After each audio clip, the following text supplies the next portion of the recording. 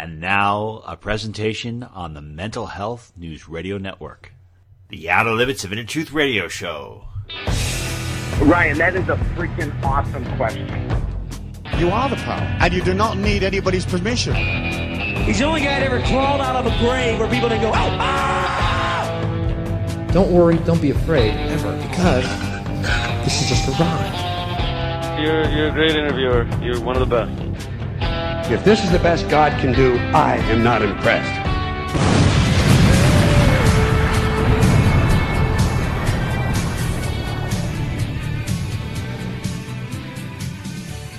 Good evening, everyone, and welcome to the Outer Limits of Inner Truth Radio Show. OuterLimitsRadio.com. I'm your host, Ryan. It is so surreal to have our featured guest come back for the sixth time. I mean, this is a person who I consider to be one of my greatest heroes, and it's surreal. And I want to share this moment with you, and I also want to bring to your attention that some of the questions I asked Dr. Paul in the beginning particularly have to do with people in the American media. And if you don't live in the U.S., there's a lot going on in here where there seems to be a real big push to censor any voices that go against any particular type of narrative. It's as if you can't really share a different opinion than what is being pushed upon the population. So I ask about that because I think it's very important, and I think we're going to start seeing more and more throughout other countries in the world where voices are being censored, and that's the worst possible thing. I mean, all ingenuity and innovation and beauty comes from freedom of expression. And when that is pushed and when that is suppressed, life is absolutely miserable, and that is something completely worth fighting for. So Dr. Paul, it's a short interview, gives a lot of profound insights, and let us begin. It is an honor of a lifetime once again to welcome back to the show Dr. Ron Paul, three-time presidential candidate, founder of the modern-day liberty movement, and a person who's dedicated his life for the betterment of humanity, for spreading freedom, and for inspiring millions. Dr. Paul, thank you once again for joining us, sir. Ryan, it's great to be with you again. Thank you.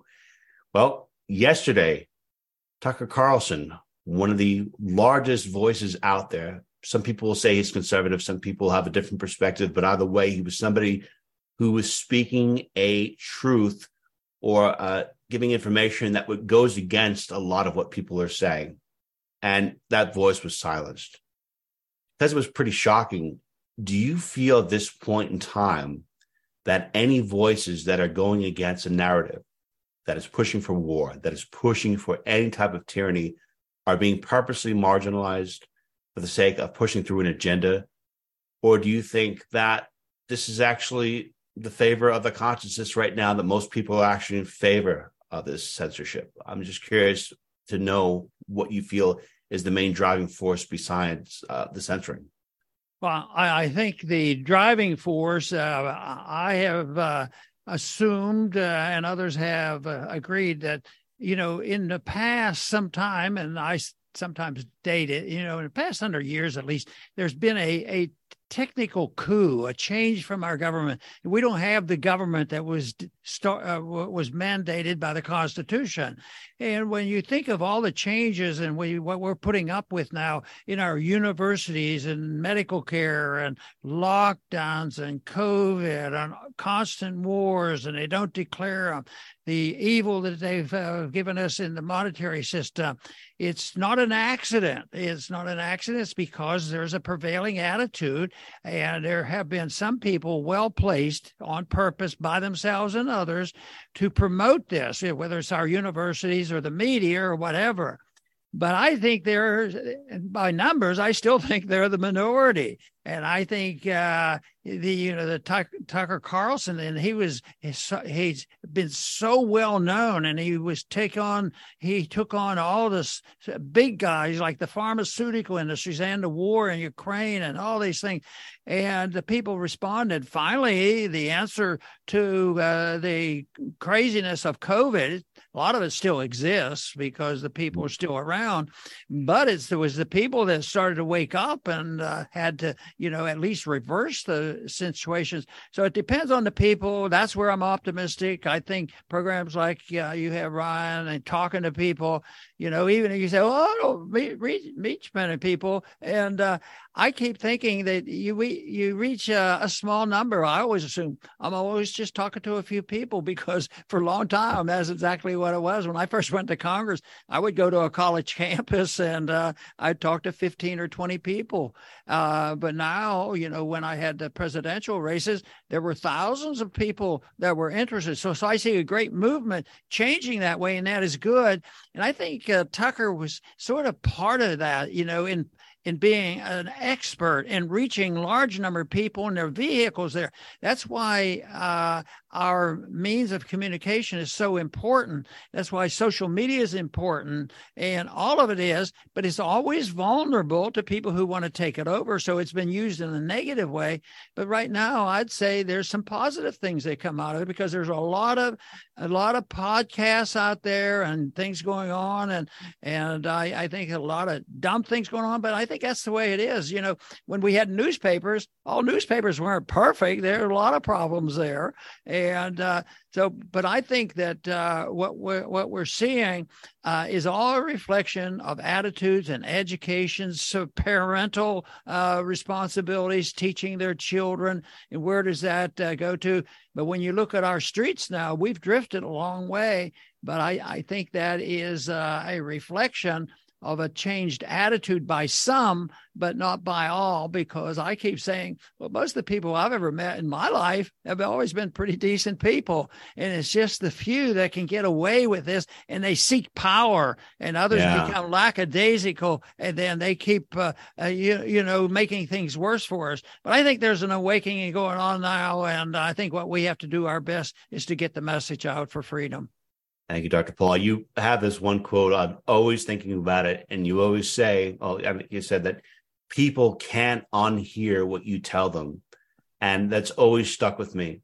And when I first started watching you in those presidential debates, I think it was 2008, that was the fundamental shift for me, because I was like, I have to be active, I have to do something. So I think that it impacted millions of people.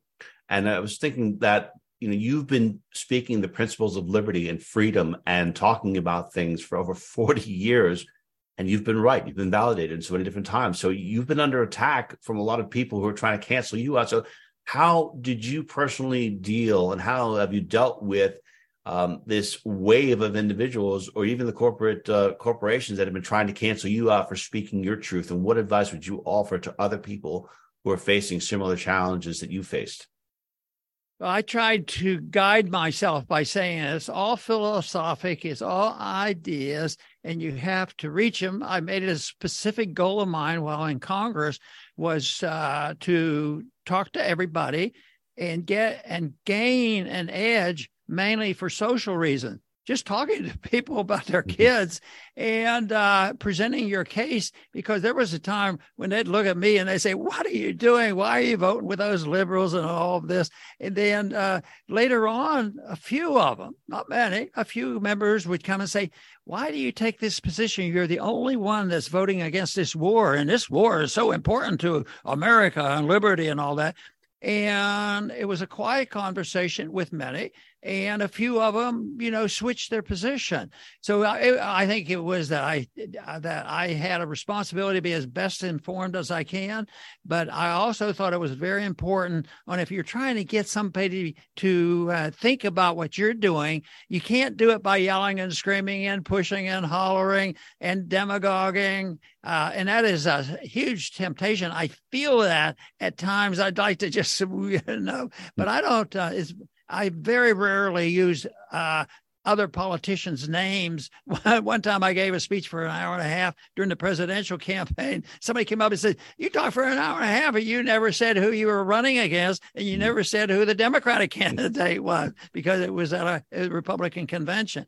But that was me concentrating on what I thought was important, because I think ideas are far superior, to the demagoguing that goes on. And right now we're up against some tough opposition.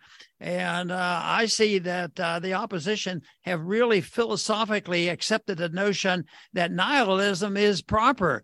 This knowing truth. That's impossible. So they don't even believe it's available. That's why we have a job. And still the people that I see and talk to, and I met along the campaign way, and even the young people during the campaigns that came out, that there was a lot of room for optimism, but you have to be realistic that the people who totally oppose us would do almost anything to stop us. And that's why I date the real expansion of the coup, the taking over of our government in the 1960s, when the couple Kennedys were assassinated and Martin Luther King was assassinated. And now we don't have a judicial system, in spite of the fact that I think most people, if they knew what was going on, they would say, well, that doesn't make any sense. And a lot of people are still confused. That's why I dedicate myself now to education rather than for running for office. See, I encourage people to do it, but I want people to run for office for the right reasons, and that is to promote our real cause, not to have political power. And I had no interest in political power.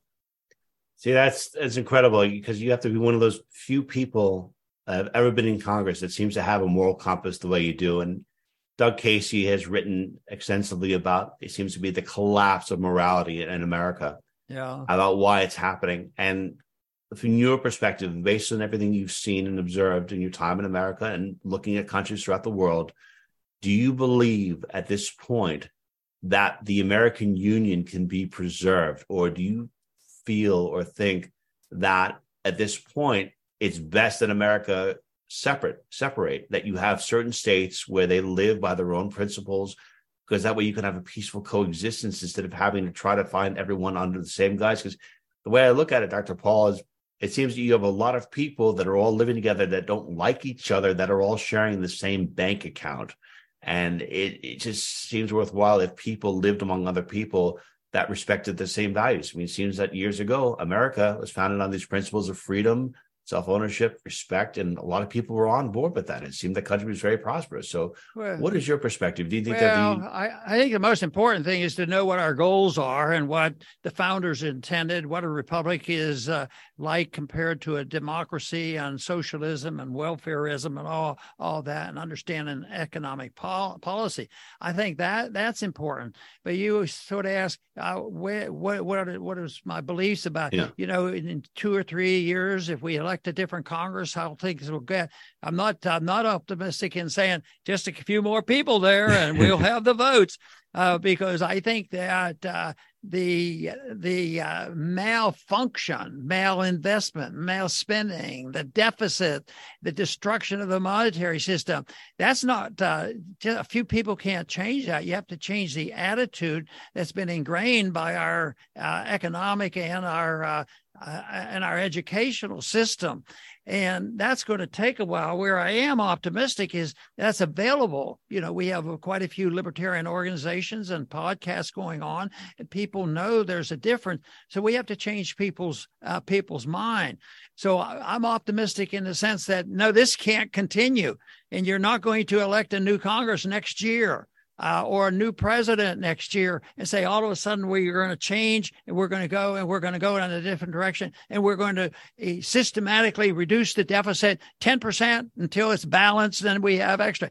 No, it's not going to happen. But it's going to change, because this one is going to end, just like our foreign policy has to end. We can't afford it. It's turning against us now. The blowback is getting greater.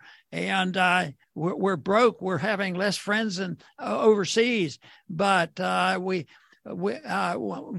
then have another opportunity to rebuild it and reintroduce the republic of the Constitution, and that will be available. But we can't patch this up, because people will they're so addicted to it. It's like an addiction. You just can't. There are too many people who have been taught that if we just march in, we can go into America anytime we want in, and they're going to give us everything and take care of us. Well, you can't, because we run out of money, and that's what's happening. And this debt is going to limit it.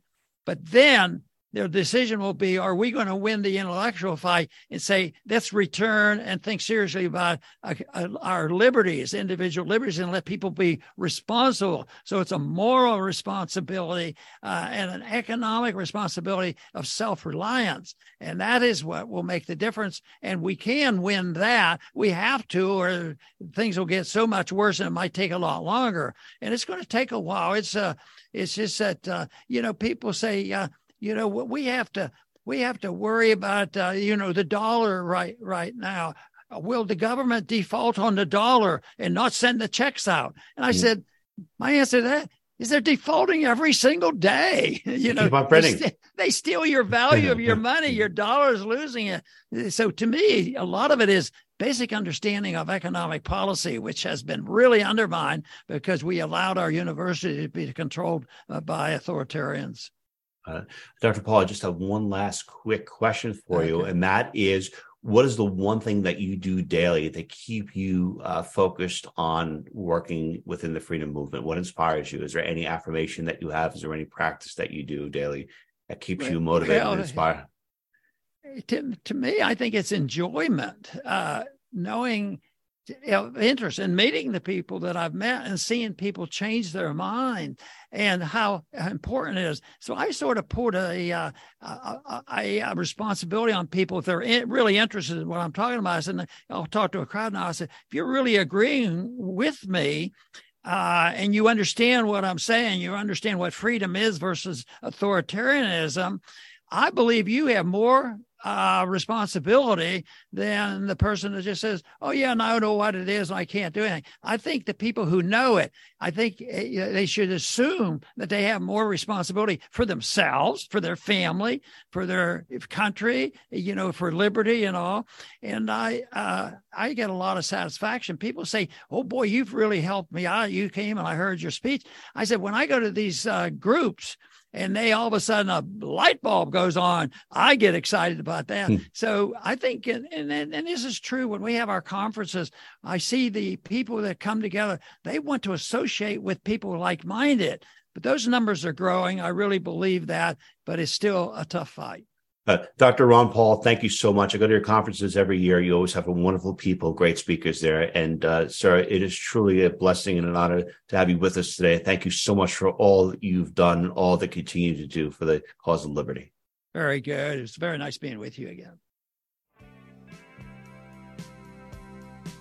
Okay, everyone, that concludes today's edition of the Outer Limits of Inner Truth Radio Show. Special thanks to our unbelievable guests, and special thanks, as always, to our virtues, Miss Carrie O'Connor, Miss Constance Dallas, and our associate producer, Jenny Lamisa. To learn more about the Outer Limits of Inner Truth, please go to our website at outerlimitsradio.com. And until the next time we meet, my friends, I wish upon you an abundance of peace, love, and beers. Take good care, and thank you so much for listening.